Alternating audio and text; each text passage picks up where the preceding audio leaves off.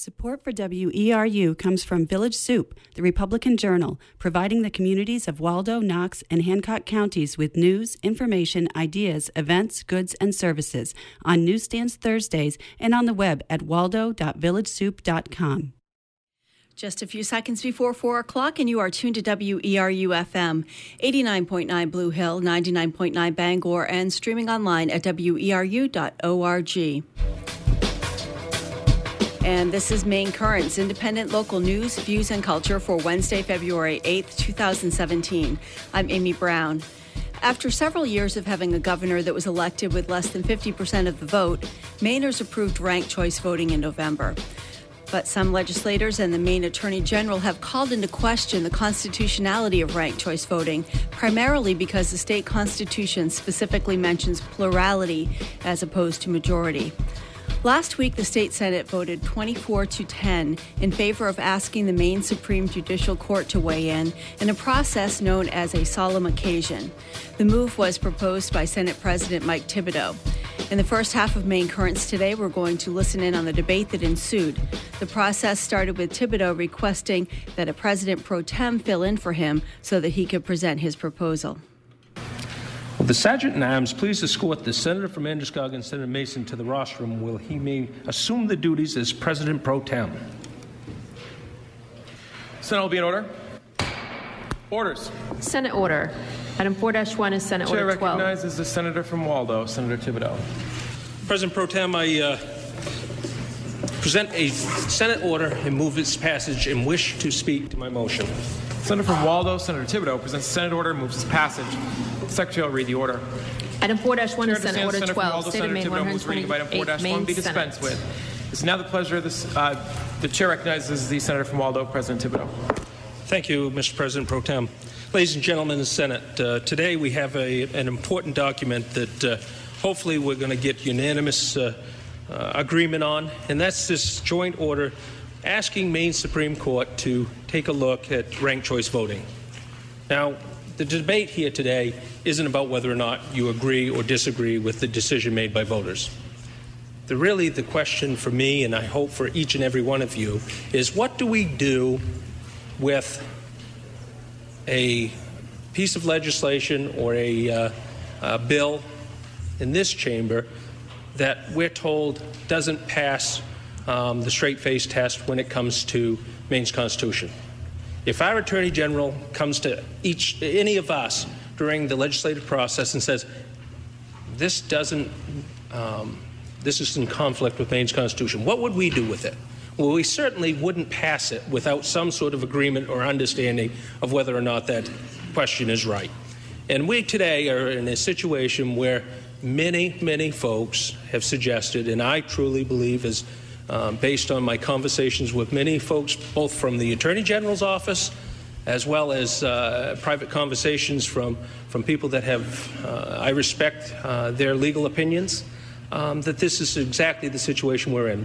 Maine voters wanted to pass a ranked choice voting. That decision was made. But what do we do with it as a legislature? If indeed the Attorney General's office is right and this is contrary to Maine's Constitution, the last thing in the world that we should do is turn our back on our responsibility to correct this conflict between the statute that was passed and Maine's Constitution. Because the next election, and God forbid it's any one of your elections that you're in, could be turned upside down and we could leave our state in turmoil, trying to figure out exactly who the winner of that election is. If the Secretary of State moves forward and runs the election under the statutes of this state, then we are probably, more than likely, almost inevitably, going to have people that are declared the winner that is contrary to what Maine's Constitution would tell you. The question is between majority and plurality. I don't have to explain that to you. You all have looked at this. You understand it. So today the decision to me is very simple. It isn't about whether I agree or disagree with ranked choice voting.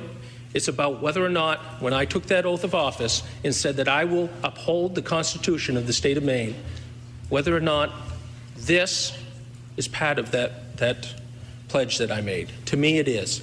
I have to uphold the Constitution. I think that we're in violation of it with the statute that's on the books. I think we need clarity from Maine's Supreme Court. I'm confident that they're going to take this issue up. They'll get us some answers really quickly. And then, based on them answers, we've got a lot of work to do. The reality is, if it is truly constitutional, then we've got an appropriation to make sure that the Secretary of State has the resources to count the ballots in the manner that is being proposed. That's going to cost us millions of dollars. It would be our responsibility, if this is constitutional, to appropriate them millions of dollars so that they can be counted in the proper fashion. If it's unconstitutional, then we've got another decision to make.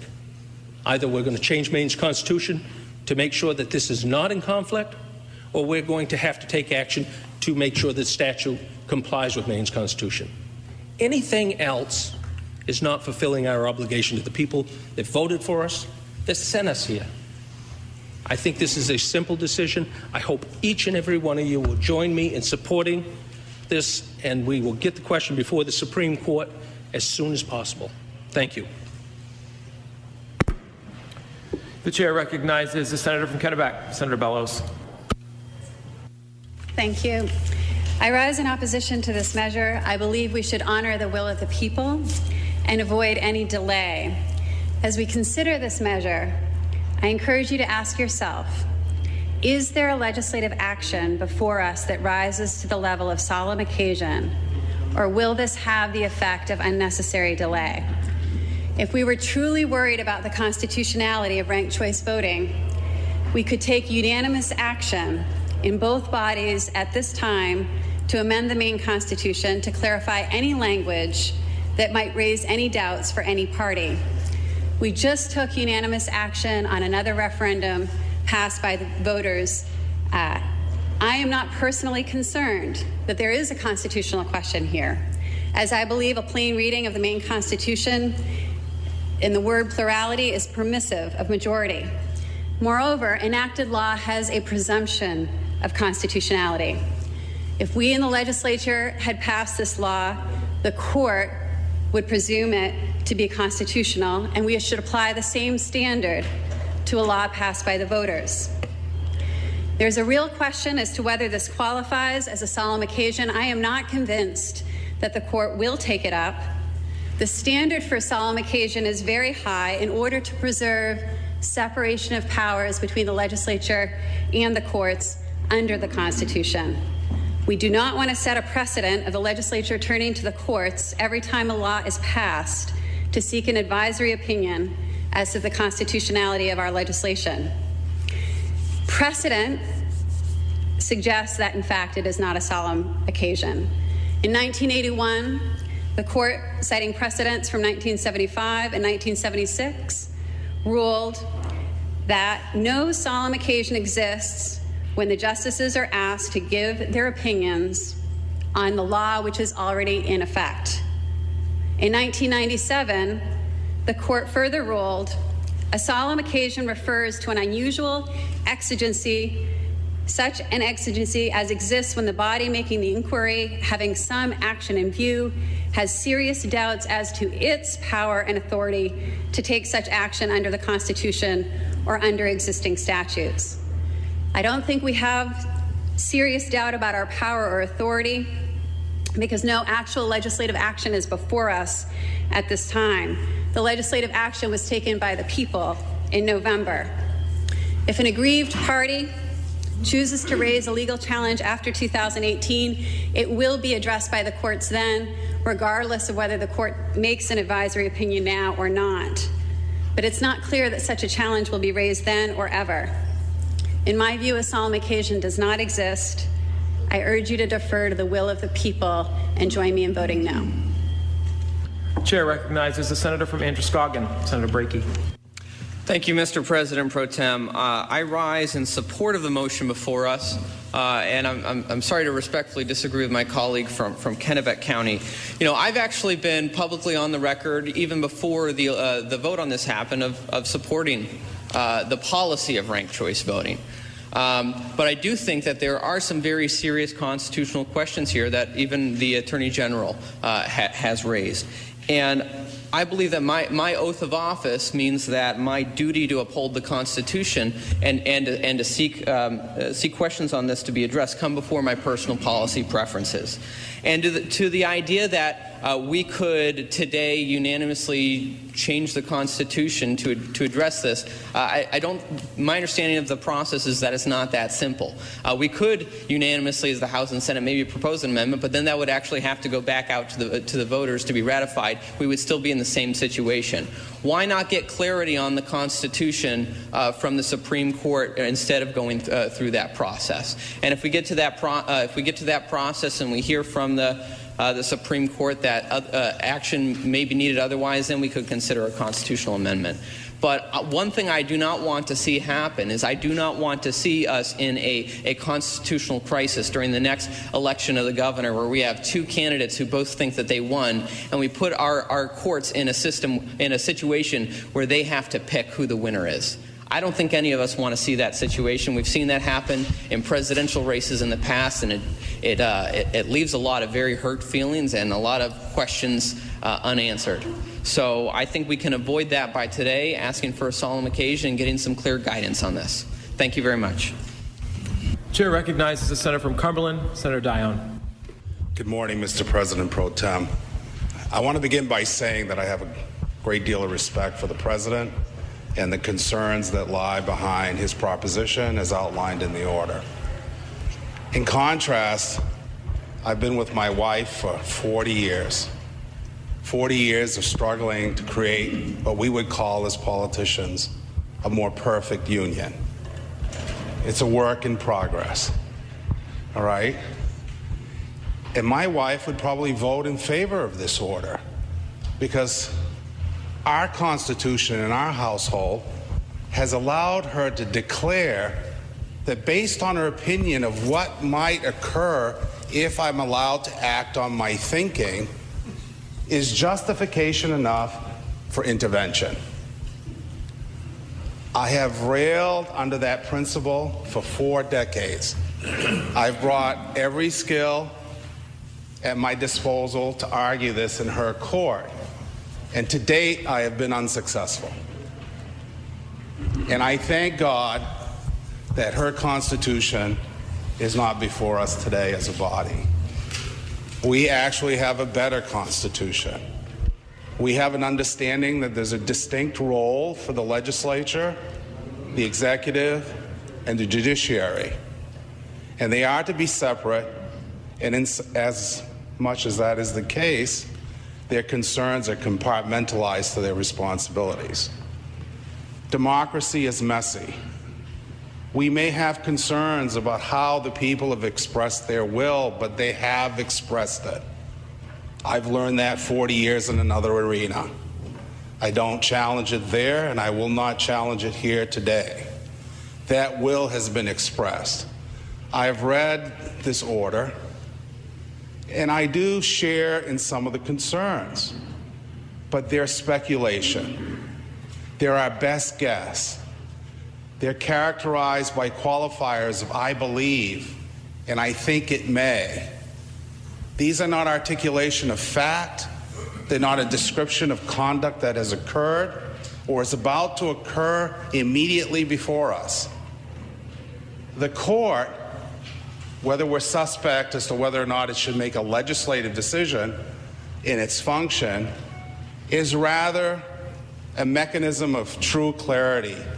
It can only act if there's actually a controversy before it, that there is an actual piece of conduct that has transpired, and they're being invited to make a decision about how the law will be applied. Democracy is messy. It's not predictable. We have expectations about how law will function, and from time to time the court will write opinions, and if you read them, they signal to the legislature that they must in fact make adjustments in the future in order to avoid any future controversies. This order, to some, presents that dilemma, that we can look into the future and it's reasonably predicted that something will happen. My wife shares a similar sentiment. When she hears me express a certain thought, it is clear in her mind the inevitable can be predicted. And I reject that. Only because if I'm not allowed to think about what might happen, I can't make a good decision. All right? So really, for 4 decades, it's been a battle around trust. I trust the court to do its work when presented with an actual case before it. And that assumes that a case could, may, possibly, I think or believe, may arise from an election governed by decision of the people to use ranked choice voting. If we determine today that this law, as a law, is subject to such concern that we would ask for its constitutionality to be reviewed, then every single law we pass as a body is subject to the same type of question. In essence, we would be handcuffing our ability to function as a legislature. We have a role to do. This order, when you get beyond the legalese and the boilerplate, is a list of grievance from an executive officer within the executive branch.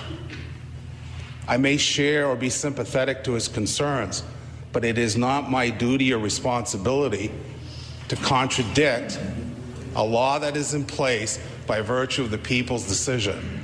Not now. Maybe in the future it may come back to us as a policy question, but not today.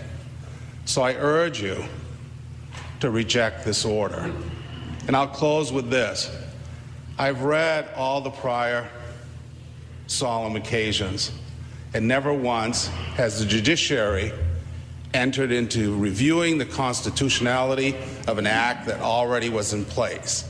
What a court should do, a conservative, prudent court should do, is wait until that moment that parties bring the question before it as a case. Only then does jurisprudence have any relevance to the question. Only then a court adhering to its constitutional responsibility can act and weigh in with judgment. So I urge you as legislators, as members of this branch of government, to defer and vote no on this order. Thank you. You're listening to Maine Currents on WERU-FM. This is the Maine Senate last week debating whether or not to approve a proposal to declare what's known as a solemn occasion to have the state's highest court weigh in on whether ranked choice voting, as approved by voters in November, conflicts with the state's constitution. The chair recognizes the senator from Penobscot, Senator Cushing. Thank you, Mr. President. Mr. President, ladies and gentlemen of the Senate, first rise, recognizing my good friend, the senator from Cumberland, may be new here. I want to pose a question as to whether he's aware that not only is the media here, but these are recorded and can be viewed by his wife at any point. So he provides some testimony at his peril. In regards to the issue before us, Mr. President, it is a matter that has been brought by the Senate President in regards to an issue that the voters presented us with. And I recognize and respect that my colleagues here who may feel differently feel that the voters have spoken and we should accept that. But we do have that responsibility that was spoken of earlier here to assure that we do diligence in protecting the system of voting in this state. And if there were to be a question, it would be more appropriate in some of our opinions, Mr. President, that we address that issue prior to this, and that we respect the law court's ability to weigh this in a separate venue and provide us with guidance before we were to leave this session. So if action was necessary, we would be prepared both to address any changes and provide the proper funding so the Secretary of State can assure that town clerks and those who oversee elections have the knowledge and resources before they get to that level. Anyone involved with the mechanics of an election know that this doesn't just happen. There is tremendous preparation. There are dedicated people who work year-round to assure that the integrity and the process of validity to our electoral system is protected. and the logistics of that also are properly taken care of. So if we are indeed to go down this course, we are going to have to allow our Elections Division to be prepared. And I thank you for the opportunity to address the body. The chair recognizes the senator from Kennebec, Senator Cates. Thank you, Mr. President Pro Tem. As a supporter of ranked choice voting, I rise today in support of the pending motion. Over the last month or so, we've all received dozens of emails, people who supported ranked choice voting at the ballot box and are urging us to vote against putting forth a solemn occasion request. The dynamic that appears to have been set up, Mr. President, is that if you are in favor of ranked choice voting, you should be against a solemn occasion, and that only those who oppose ranked choice voting are in favor of it. I believe that's a false choice. And to me, no matter where you stand with respect to ranked choice voting, we ought to be requesting this solemn occasion, because all of us and all of our constituents have a real interest in having this matter resolved now, instead of waiting for the chaos that awaits us if we don't do it now. Whether this is a solemn occasion or not, we could disagree about that. I predict the court will find this as a solemn occasion. The law court has said that a solemn occasion exists when the questions are of a serious and immediate nature, and I suggest they are here. And in one of its opinions, the court went on to say, the members of the Maine Senate and the House of Representatives have told us that they need our opinion in order to undertake their responsibilities.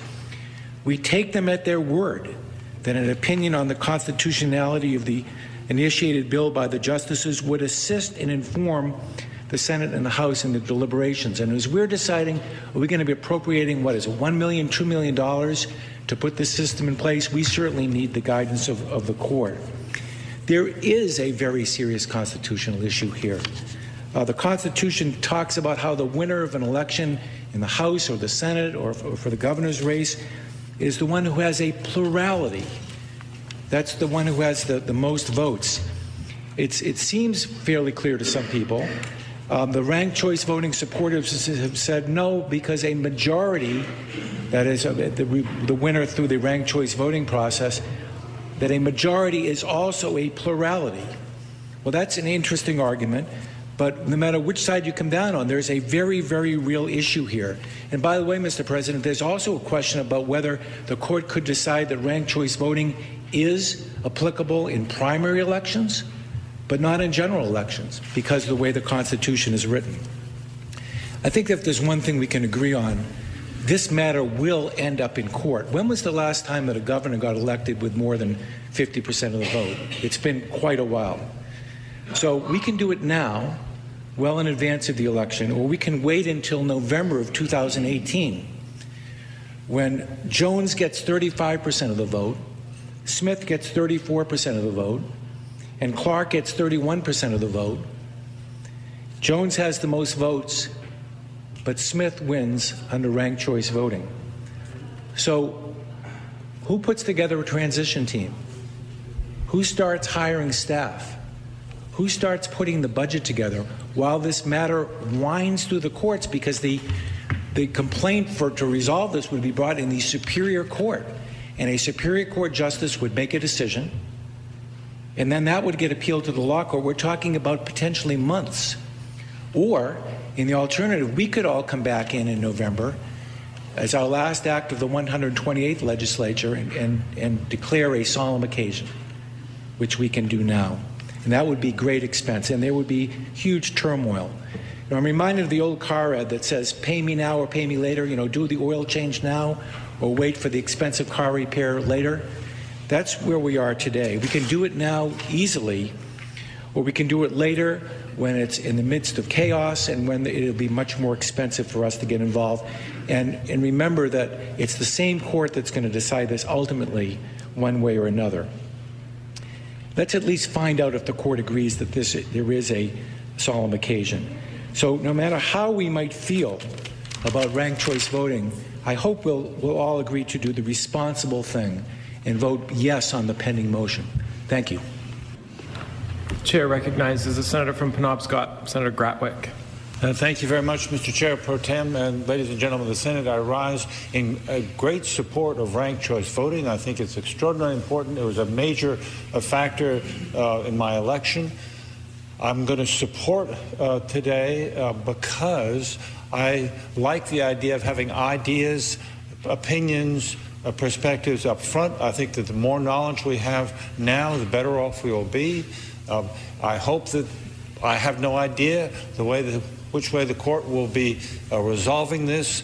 I have strong feelings. I hope they resolve it in one particular way, in which case I will be pleased. If, on the other hand, they resolve it in another way, I think we always have the option before us of amending the Constitution.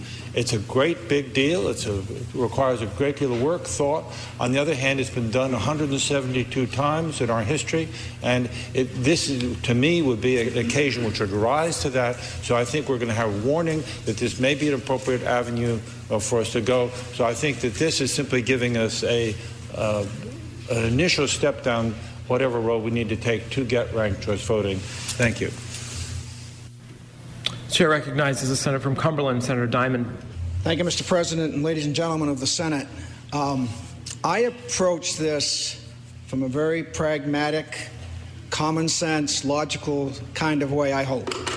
I've had the privilege and the honor to run statewide elections for 8 years, and that was a tremendous, tremendous responsibility.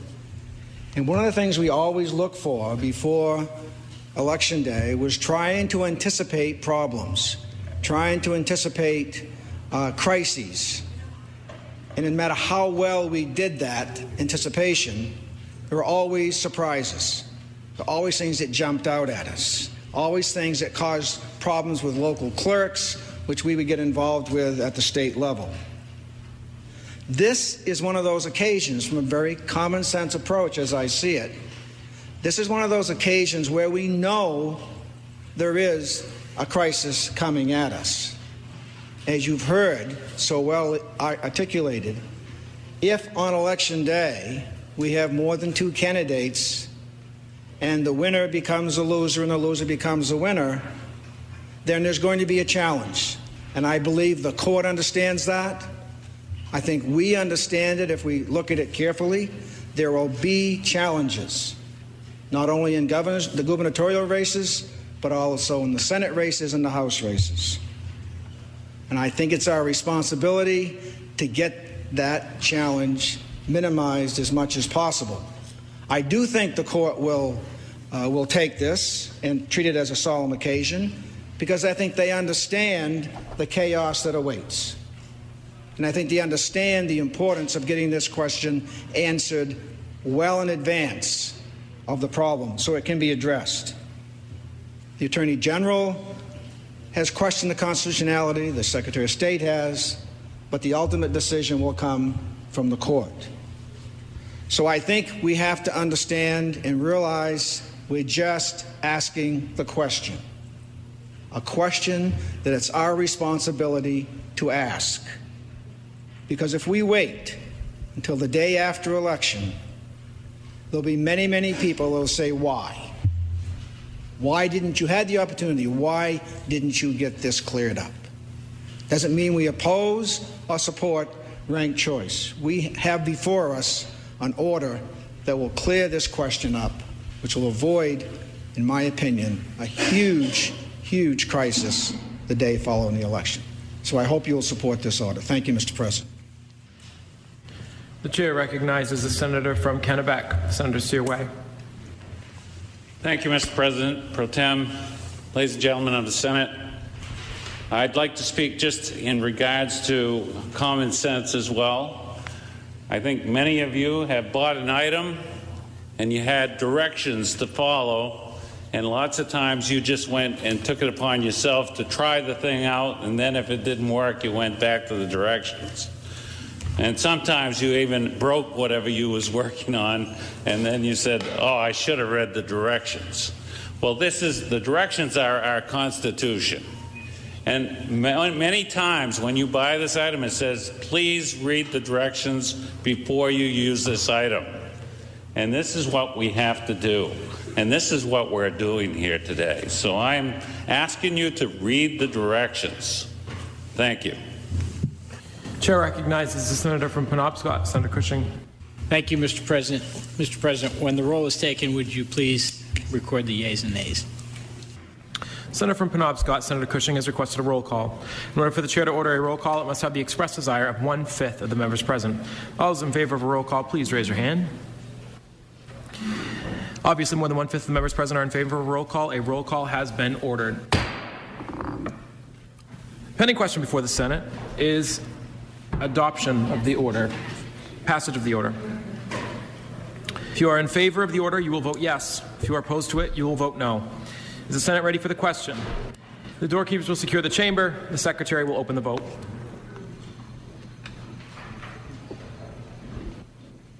All now voted. Secretary will close the vote and run the total. Chair will announce the vote. 24 senators having voted in the affirmative and 10 in the negative and 1 being excused. The motion to pass prevails. And with that vote, the state Senate last week approved the proposal to ask the Maine Supreme Judicial Court to give an opinion on whether ranked choice voting, as approved by voters in November, conflicts with the state's constitution. You're listening to Maine Currents on WERU-FM. I'm Amy Brown. On Monday, this legislature's Environment and Natural Resources Committee held a public hearing on LD 103, an act to prohibit the use of certain disposable food service containers. The containers the bill seeks to ban are polystyrene, commonly referred to by the brand name Styrofoam. This type of packaging has been banned in some municipalities across the state already, including Freeport and more recently Portland and South Portland. Supporters of the ban cite environmental and health concerns, and they say that there are Maine-based paper companies that make an alternative product or would like to for hot food and beverages. Lobbyists for the restaurant and grocery store industries downplay environmental impacts, question the health impacts, and say, in the words of Greg Dougal of the Maine Restaurant Association, that, quote, simply put, it keeps hot food hot and cold food cold better than any other product, referring to polystyrene. LD 103 was presented by Stanley Ziegler, who represents several towns in Waldo County. Representative Ziegler said he was presenting it as a jobs bill, citing industries in Maine that could make the replacement packaging and also the negative impact of polystyrene pollution on the environment, fisheries, and tourism. Representative Dean Rikerson of Kittery also spoke in support. Mark Bergeron of the Maine Department of Environmental Protection, however, spoke in opposition. He said the Maine DEP found some of the terminology in the bill regarding recycling and composting to be problematic, and he also said that the department has concerns that they lack the resources to enforce the ban if it becomes law. Although there are numerous communities around the United States, including some here in Maine, that regulate or ban polystyrene food containers, there is no other state that has enacted a statewide ban on these products. Because the proposed ban on polystyrene containers appears to be without limit, it would affect not only the customer who goes to a deli for a sandwich, but also any manufacturer or wholesaler of these products. The bill would require the department to regulate all food providers and container manufacturers statewide, from factories, supermarkets, and restaurants, potentially all the way down to the level of a bake sale, farmer's market, or church fair. It is inappropriate to burden small nonprofit organizations with the cost of procuring special containers. Because the bill also prohibits wholesale use of these products, restaurant supply warehouses and possibly big box outlet stores would be affected as well. Any company that manufactures polystyrene products and any other food container would have to that does not meet the inconsistent definitions of recyclable or compostable in Maine, would have to cease those operations. It is also possible that in some circumstances, polystyrene containers may be necessary for handling or storage of certain food products under federal requirements. This bill has no provision or allowance for food safety issues. This bill would require that the department develop rules to determine which materials used in food service containers are compostable or recyclable, and implement measures to enforce against any sale or distribution of those containers made from a material which does not qualify as compostable or recyclable. The bill would also require the department to develop a means to implement a prohibition against polystyrene food service containers statewide, and the department would not be able to implement these programs within our existing resources. That was Mark Bergeron of the Maine DEP. Industry groups, including the Maine Restaurant Association and the Retail Association of Maine, joined the Maine DEP in opposing the bill. Shelley Doak of the Maine Grocers and Food Producers Association. Maine would be the first state in the nation to impose such a ban, and we are speaking in opposition. Our members use polystyrene because it works. FDA-approved polystyrene food service products because it offers a way to serve fresh food and to help prevent the spread of disease. This ban would, as I read it, prohibit the importation of significant number of perishable food items, including meats, cheeses, vegetables, seafood, and eggs. This ban would capture products also processed by Maine's fisheries that annually pack and ship millions and millions of pounds of fish and seafood for export. Maine's grocery industry relies on the buying power of a regional and national marketplace. This ban would make Maine an outlier. Food producers would be forced to weigh the cost-benefit of shifting to more expensive packaging or likely curtail shipments altogether, as Maine is a very small market share. I ask the committee to consider what evidence is there to support a ban solely on food service containers where there are other industries that rely on polystyrene packaging or polystyrene materials, including mailing companies, florists, and builders. Are there affordable alternatives? Polystyrene food service products generally are more economical. Wholesale costs can be 2 to 5 times less than their paper-based or reusable counterparts and therefore keep costs down. How would you justify the increased costs to affected businesses and their customers by mandating a shift to a more expensive alternative? After all, a product ban is akin to a tax. Our members are recognized as environmental leaders. They are reducing their footprint, investing in comprehensive recycling and composting programs, shifting to more environmentally friendly systems and product lines, and educating their customers, and supporting community environmental initiatives. We all want a healthier environment, just not a more expensive one. I wanted to also ask this committee to consider a question about preemption. Would LD 103 impose preemption on all Maine municipalities, and how would that preemption be addressed? So I'd like you to think about that. There are, has been noted in earlier testimony, 6 Maine cities, southern Maine cities, Portland, Brunswick, Saco, Freeport, South Portland, and Topsom, that have passed bans that are far less comprehensive than the bill you have before you today. So we'd ask you to entertain how it is you envision dealing with the existing bans and their really limited and narrow focus relative to this bill that I believe is drafted would, again, have a huge impact on the grocery industry and the thousands of food products that are imported into the state of Maine. And lastly, for the record, I'd also like to address this question that was raised earlier and relative to any economic assessments. To the best of my knowledge, I and others coming after me were very involved with the development of the City of Portland's ban.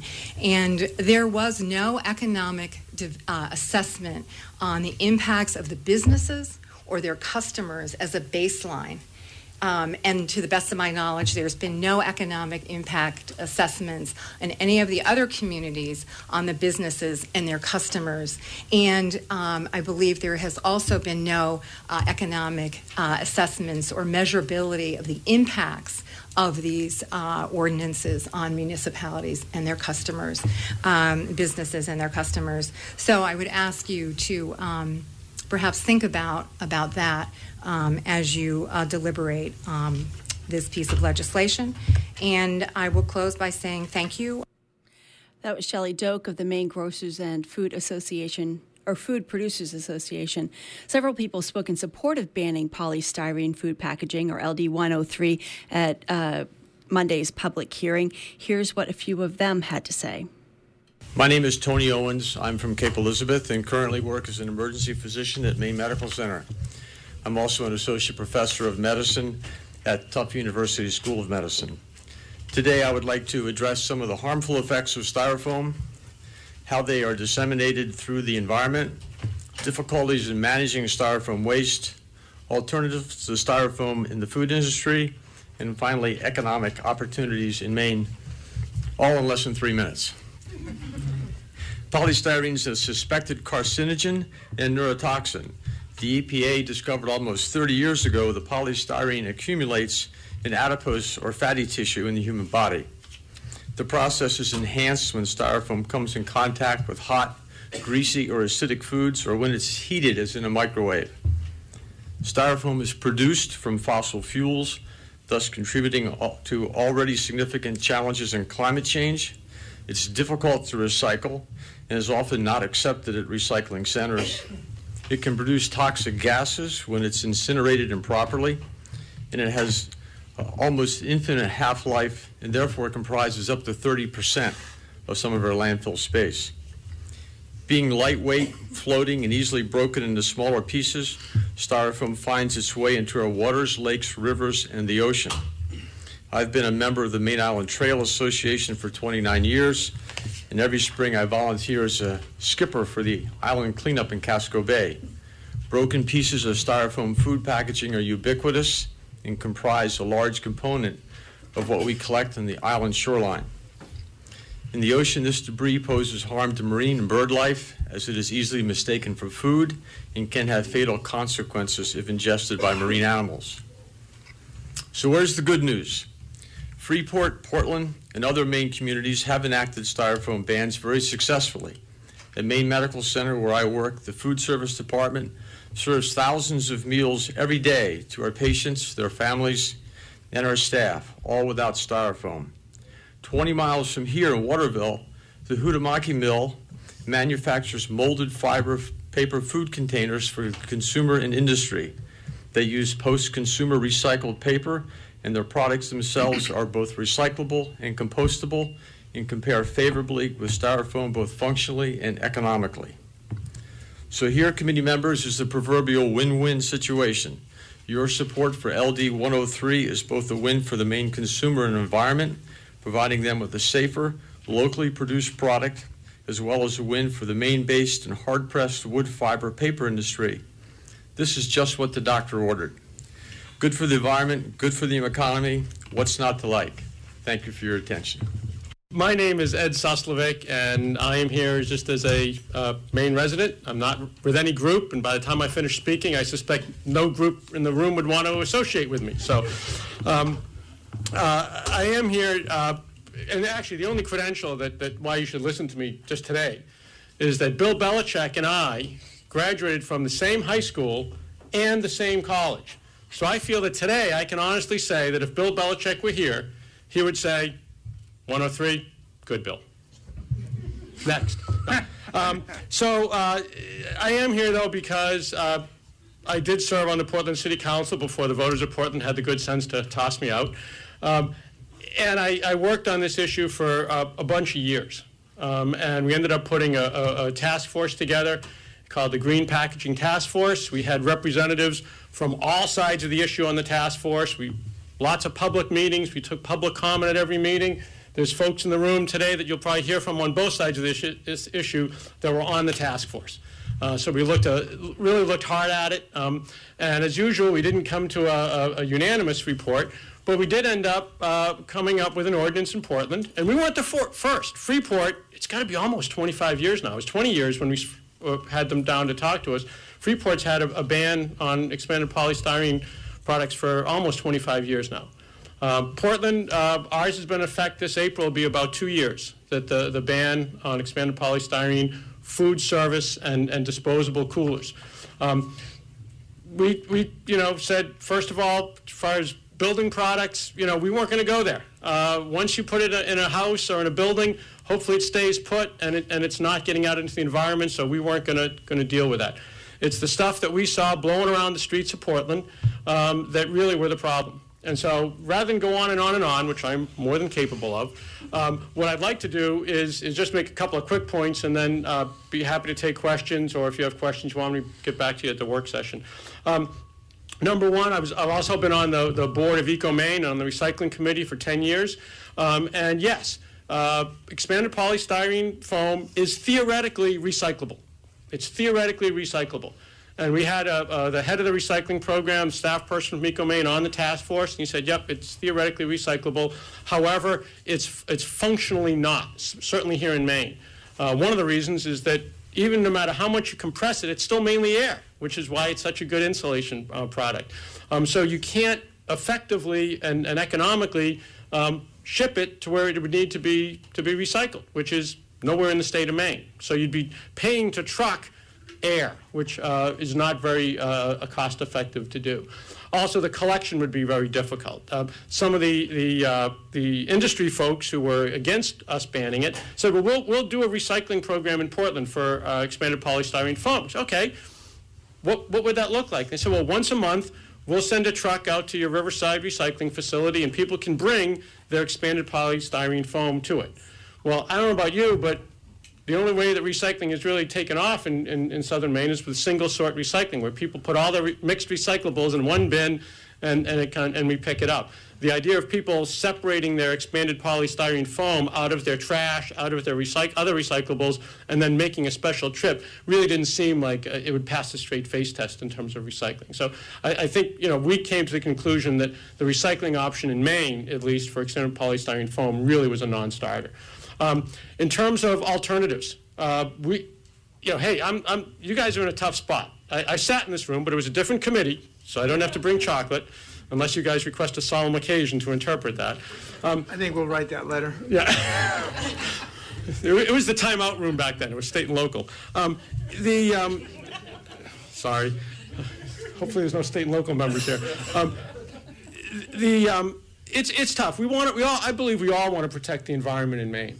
It's important for so many reasons, not the least of which it's a big part of our economy. Certainly, right in a healthy Casco Bay is a big part of the economy for Portland. But I believe that most of us want to do that without hurting business, without costing jobs, especially in a state where so many people are struggling. So I'm here to say that in Portland, we've done it. We've had almost 2 years of going through it. I'm not aware of anybody losing their job. I'm not aware of any business going out of business. I'm not aware of any business suffering. People said, oh, if you do this, you won't be able to get a hot cup of coffee in Portland. Last time I checked, there's still 1 or 2 coffee shops in Portland. People in the food service industry, oh, my God, the restaurants will close. Well, there's still at least 1 or 2 places to get a bite in Portland. So I'm here to say that if you do it right, and I really do have great confidence, just a couple of exceptions around this table, I have great confidence in you, that you will do it right. I believe that you can work this bill into something that will remove a dangerous product from the environment and do it in such a way that doesn't cost any jobs, doesn't cost any business to go under. There's plenty of alternatives out there. Again, I know this sounds crazy, especially for someone from the People's Republic of Portland to say, but I believe that government should lead by example. So in the city of Portland, before we considered taking on an ordinance, we said, well, gee, the school department uses expanded polystyrene foam in the breakfast and lunch program. We're probably one of the largest users in the city. So did the Barron Center, our hospital, public hospital. Are there alternatives? Well, lo and behold, just up the road in Waterville, somebody mentioned earlier, Huhtamaki, formerly Chinette, they actually, to prove that we could do this, they donated some of their product to the school department so we could use it as a test. And boy, that stuff worked just great. And I don't know if the school department's still using it, but that was how we weaned ourselves off of expanded polystyrene foam. So at this point, I'd be happy to take any questions, because as I said, we've been through it. South Portland followed our lead. We followed Freeport's lead. And by the way, from an enforcement standpoint, we found it to be voluntary compliance. Businesses have so many other alternatives now to go to, their suppliers, their vendors. No one is saying they can't get alternative products that meet the requirements. And also, although I can't speak for the city of Portland because I'm not part of the council anymore, I'm sure that Troy Moon, who's the sustainability coordinator, would be happy to provide the rules and regulations that we use, that the restaurants and food service, I mean, we have food trucks, we have everything going on in Portland. They all seem to be able to comply. No fuss, no muss. My name is Melissa Gates. I'm a resident of Cushing, and I'm here today testifying on behalf of the Surfrider Foundation Maine chapter and its thousands of supporters, members, and volunteers in support with specific amendments to strengthen LD 103 to prohibit the use of certain disposable food service containers. I also want to offer thanks to Representative, I'm going to butcher this, your last name, Ziegler or Ziegler? Ziegler. Gosh, I knew it. Thank you for bringing this important bill before this committee. The amount of plastic debris in the ocean is truly staggering.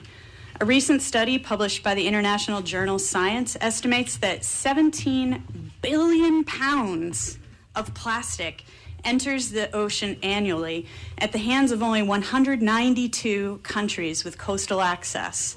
Abigail Barrows, who's a Maine resident and the microplastics principal investigator for Adventure Scientists, reported that a randomly taken 1-liter surface water sample from Maine marine or freshwater environments averages 3 pieces of microplastics. She notes what we know and what science categorically backs up. Source reduction is key in addressing plastic pollution in our waters. Because it's lightweight and it floats, we know that expanded polystyrene is a huge environmental detriment. It's easily swept from our streets, through the storm drains, and right into the waterways. And to address a comment I heard earlier, we also know that most of the debris that's in the streets and winds up in our waterways isn't actually littered intentionally. It's swept up from the streets because it is so lightweight. And we know also that 80% of the debris that's in the ocean is from the land. We know that polystyrene degrades water quality and injures, kills, and contaminates sea life. And it's often mistaken for food. I know I'm not telling you anything new. Other people have said this all today, but repetition can be good. It causes significant health detriments to marine creatures, which often does lead to their death. They can't pass it through their system, so it fills their stomachs, suffocates them. And as the last speaker noted, Lee, that there's this bioaccumulation impact as well. For humans who eat sea life, significant health risks are imposed from plastic particulates inherent in those animals that are then subsequently ingested. We know also that polystyrene foodwares negatively impact public health. Styrene is a toxic substance labeled by the U.S. Department of Health, the third source for this statistic, as a reasonably anticipated human carcinogen. It's known to leach from food containers into the food and beverages when heated, or even if the food and beverage put into those containers is too hot, or when it comes into contact with alcohol, fatty, or acidic foods. And as the high school student noted, that's most of what's going in those containers. So we can reasonably anticipate that when you're drinking out of a polystyrene or a cup or an EPS foam food container, you're eating stuff out of there, you are eating toxic chemicals that cause cancer. In fact, styrene residues are found in 100% of all samples of human fat tissue from exposure through food, like your sea life, and also from the packaging. We also know that plastic debris litters our environment, beaches, and our waters, not only wreaking havoc on the environment, but also on the appeal to residents and tourists. And it requires continual costly cleanup. Recreation and tourism is the single largest contributing sector to Maine's ocean economy. It's vital for the health of our environment, the quality of our life as Mainers, and our economy that we take action now to mitigate this needless yet pervasive, highly toxic material from our state. We also know that while there are no EPS manufacturers in Maine, we are fortunate to have a maker of fiber-based food service wares, another fun name to pronounce, Hukamati, I think I did that right. It's in Waterville, as you've heard today, and they provide economical alternatives to polystyrene that are currently used in hospitals, schools, and other main institutions and businesses. We know that a common and absolutely legitimate concern of legislators when considering a ban on cheap, disposable products is the fiscal impact to potentially affected business owners. According to an economic analysis conducted by the city of San Jose, takeout containers used by full-service restaurants represent only 0.3% of total sales revenues. For takeout restaurants, those to-go containers represent a mere 1.3% of total sales revenues.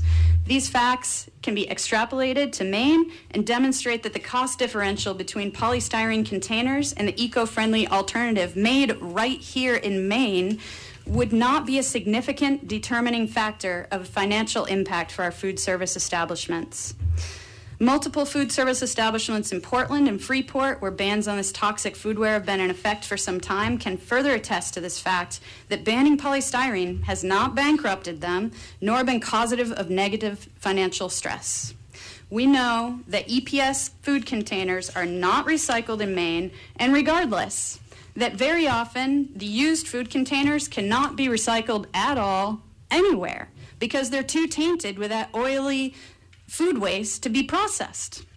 We know that polystyrene needs to be banned to protect human health and the environment. And to my understanding, to speak to Representative Pierce's concern earlier about what percentage of the EPS and the polystyrene trash that we're finding in the marine environment compared to marine industry and fisheries trade, we find both. And I believe Representative Devon has a bill on deck that's about to come out of the revisor's office to address EPS, expanded polystyrene, and styrene materials from the fisheries and marine trades industry. So in addition today to pleading with you to recognize this as the nonpartisan issue it is and urging your support, Surfrider requests that you amend the definition presented in Section 2B of the bill. I won't belabor the reasons why. It's in my testimony. You've heard it already from Travis Wagner and others. But if you amend it so it only excludes compostable products from the prohibition, that would be wonderful. It would actually carry more weight and realize better benefits if this bill does pass.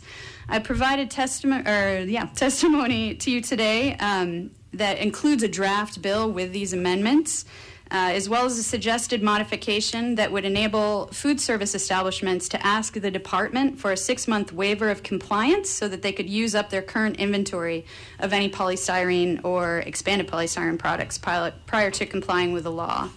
The Surfrider Foundation strongly urges this committee to do what is right for Maine people, for our health, for our visitors, for the ocean, waves, and beaches, and for the environment by adopting the amendments proposed herein and passing this bill out of committee with an ought to pass as amended vote. So there are some excerpts from Monday's public hearing on LD 103. The testimony in support of passage of LD 103 lasted more than 1.5 hours, and among others that supported the bill were the Sierra Club of Maine and the Natural Resources Council of Maine. The committee's work session on the bill, that's the Natural Resources Committee, Environment and Natural Resources Committee, will be held on February 13th. You've been listening to Maine Currents, independent local news, views, and culture. I'm Amy Brown. Join us here every Wednesday at 4 o'clock on WERU-FM, 89.9 Blue Hill, 99.9 Bangor, and streaming online at weru.org. But not next week. I'll be away next week, and we're hoping to bring you a special report on refugees produced by a WERU volunteer in this time slot next week, and we'll be back the week after that. Keep it tuned here right now for Democracy Now!, which is coming up next, and then Jazz Straight Ahead with Larry Stahlberg, and a whole evening filled with great music here on your community radio station, made possible with your support. Thanks for listening.